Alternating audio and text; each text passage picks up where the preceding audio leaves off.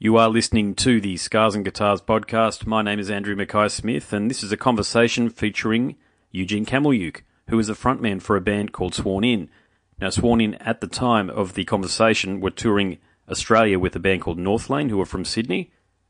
It was really a bit of an opportunistic chat, so let's get to it. Here it is, my conversation with Eugene from the band Sworn In. Mate, how's the tour been going so far for you guys? It's been going really well. We've been having a great time, seeing all the cities Australia has to offer and interacting with the people.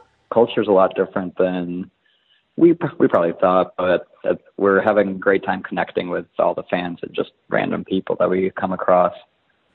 Yeah, sweet. What's been the most significant, well, in your view, mate, what's the most significant difference between your part of the States and Australia? That's a hard question because I've been finding so many more similarities and differences. But I think one of the biggest things we've noticed is, there's some cultural things like things people find comedic is a little bit different, so we're laughing at slightly different stuff. The food is a little bit different, so people, they like different things than we have at home to a certain extent. But in a lot of ways, it's very similar. Yeah, fair enough, mate. I reckon I've been to the States a few times, and I reckon we're about 80% similar, 20% different, but that 20% is very different to each other. Yeah.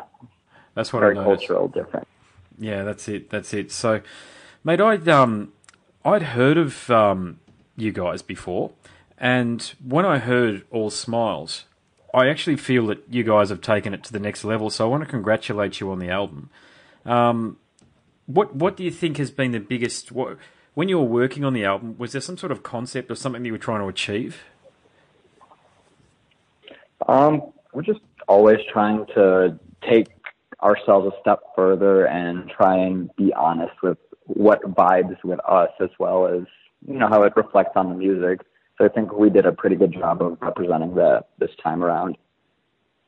Yeah, and about the album again, so I read the media statement which states that the album is a ragdoll of heavy metal, hardcore, goth, punk and alternative, best described as Slipknot covering the Black Parade. Does that sound about right to you, or would you change the description? That's not... When I heard you say that, I could relate to it. I think that's not the most far-off thing. Yeah, it's heavy, but it's got the melodic vibe and the Gerard Way vibe in a way, you could say, if that's what you're going for. Yeah, for sure, mate. And, I agree with it. So there's a strong key and synth sound across the album.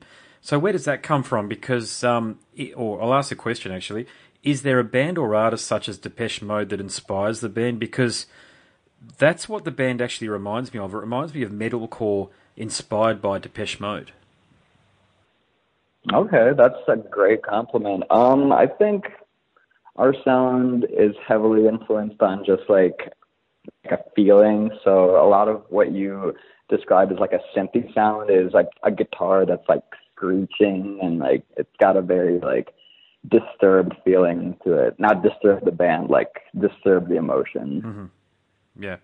I don't know what it was. I'm an old fan of Depeche Mode, and metalcore is very prevalent at the moment. But you guys are the first band that I really heard with some of those introduce quite a bit of emotion through, whether it was through synths or guitar effects or what have you. So you guys are the only ones really doing that, I think, and it's a bit of a branch out from what you typically hear in metalcore these days. So congratulations again on adding that very interesting element.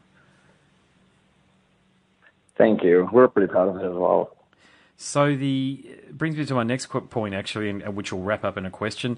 The guitar performance is excellent, and I'm a big fan of the work that Josh Travis did for Frankie and Amur on their album Look at Yourself, and I can hear a bit of that same rhythmic riffage on All Smiles. So how important is the guitar sound to the songs? Oh, it's very important. We spent a lot of time not only like working on the riffs themselves, but the tone and the feeling that the guitar gives with it. It kind of created the whole vibe that feels darker altogether. Because we went through a bunch of different sounds that didn't necessarily reflect how we felt with the music, and then eventually we came upon something that put it all together very nicely. So do you start writing songs or constructing the songs on an acoustic guitar first, or can you talk me through how you actually construct the songs? Well, our drummer Chris, he's the mastermind behind all the riffs and everything. So I think it just comes out naturally when, like, you think about grooves and stuff like that. You just work with something basic and turn it into, a bigger project, like the way that a sculptor would take a marble block and just refine it until it's perfect. Cool. So, bit of a personal question, I hope you don't mind me asking, but how old are the guys in the band? Did you say how old? Yeah, what age are you all on average? We're just early mid-20s. So do you guys wake 22 through 26. Yeah, it's incredible because I mean, I'm 39, so probably my time touring and all that sort of thing is well past because I've got a young family these days. But for you guys, do you wake up every day thinking, "Holy shit, we're actually doing this. We're actually touring the world, playing the music we love. So let's make the most of it." Yeah, absolutely. Sometimes when you're in the moment and you just keep doing it over and over again, you become like, what do you call it? Kind of like you build up a tolerance to every day being as excited, but every once in a while something will trigger that, like, holy crap, we're across the ocean in Australia playing music. How many people really get the opportunity to do something like this? For sure, yeah. Because look, I talk to a lot of musicians and artists in their early 20s, and look, I get really excited for you all because I'm still a working musician, and obviously I do journalism as well. But I think it's so exciting that you've been able to follow your passion and really get to know your muse, which is obviously music. And pursue that, and it takes you far away across the sea, to quote the Weezer lyric. So yeah, no, it's awesome, mate. I get really excited for you all, and I guess that comes up to my next question, which would be, what's the biggest challenge for you as a musician in 2017? Interesting question. I think we handle everything that we do really well. I guess the biggest challenge comes from, like, outside influences, like traveling is pretty hard sometimes. Getting on a plane at 3 a.m. to fly to the next city while you're exhausted.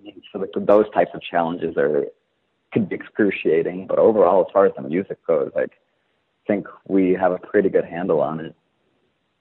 And the business side of things, do you find that can weigh on you fairly heavily as well, or have you got a very good management team that helps you look after things? We do have a very excellent management team, and they make our lives significantly easier, whereas it could probably be a lot more difficult without them. So we're really happy that we have the opportunity to work with the people that we are working with. Sweet, mate. And what inspired you to become a working musician? Well, I guess it happened like when we were all still in high school, and we really liked, do you remember the game Guitar Hero on PlayStation? We were all really big into, like, video games and playing that. And then we decided, we could probably write music too and, like, perform it. And some of us had already been studying music, and we decided to give it a shot. And of course, at first it was a rough start, but as the years went on, we got a grip on it and find the direction that we kind of wanted to go in, and it led us here. Fantastic. And what's the future hold for you? Like, if you got in business scenarios, they tend to talk about these 30, 60, 90-day plans. But have you got a plan for the next, say, 12 months, or what will be happening in the lead up to you recording the next album? Sure. Yeah, we have our tour coming up in November. We're going to spend all of that month in Europe touring with Amir and some other excellent bands.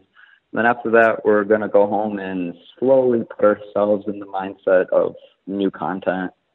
We haven't really started yet, but we're thinking about how we're going to approach our next CD and stuff like that.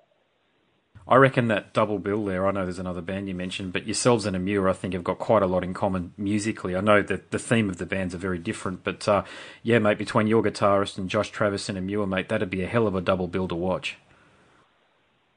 Hell yeah, thank you. Yeah, we're excited. find that we share similarities with them either too, and we have toured with them before, and it was excellent, and it can only be just as good or better across the seas in Europe. Mate, that's it for me. Thanks so much for answering my questions. Congratulations again on such a wonderful album and all smiles, and I hope the rest of the tour in Australia goes well for you. Thank you very much, man. We'll have a great time, and you have an excellent as well. No worries, mate. Okay, all the best. Cheers. Thank you. Cheers. You are listening to the Scars and Guitars podcast. My name is Andrew Mackay-Smith, and that was my conversation with the frontman for the band Sworn In. His name, Eugene Kamlyuk. Thank you so much for listening.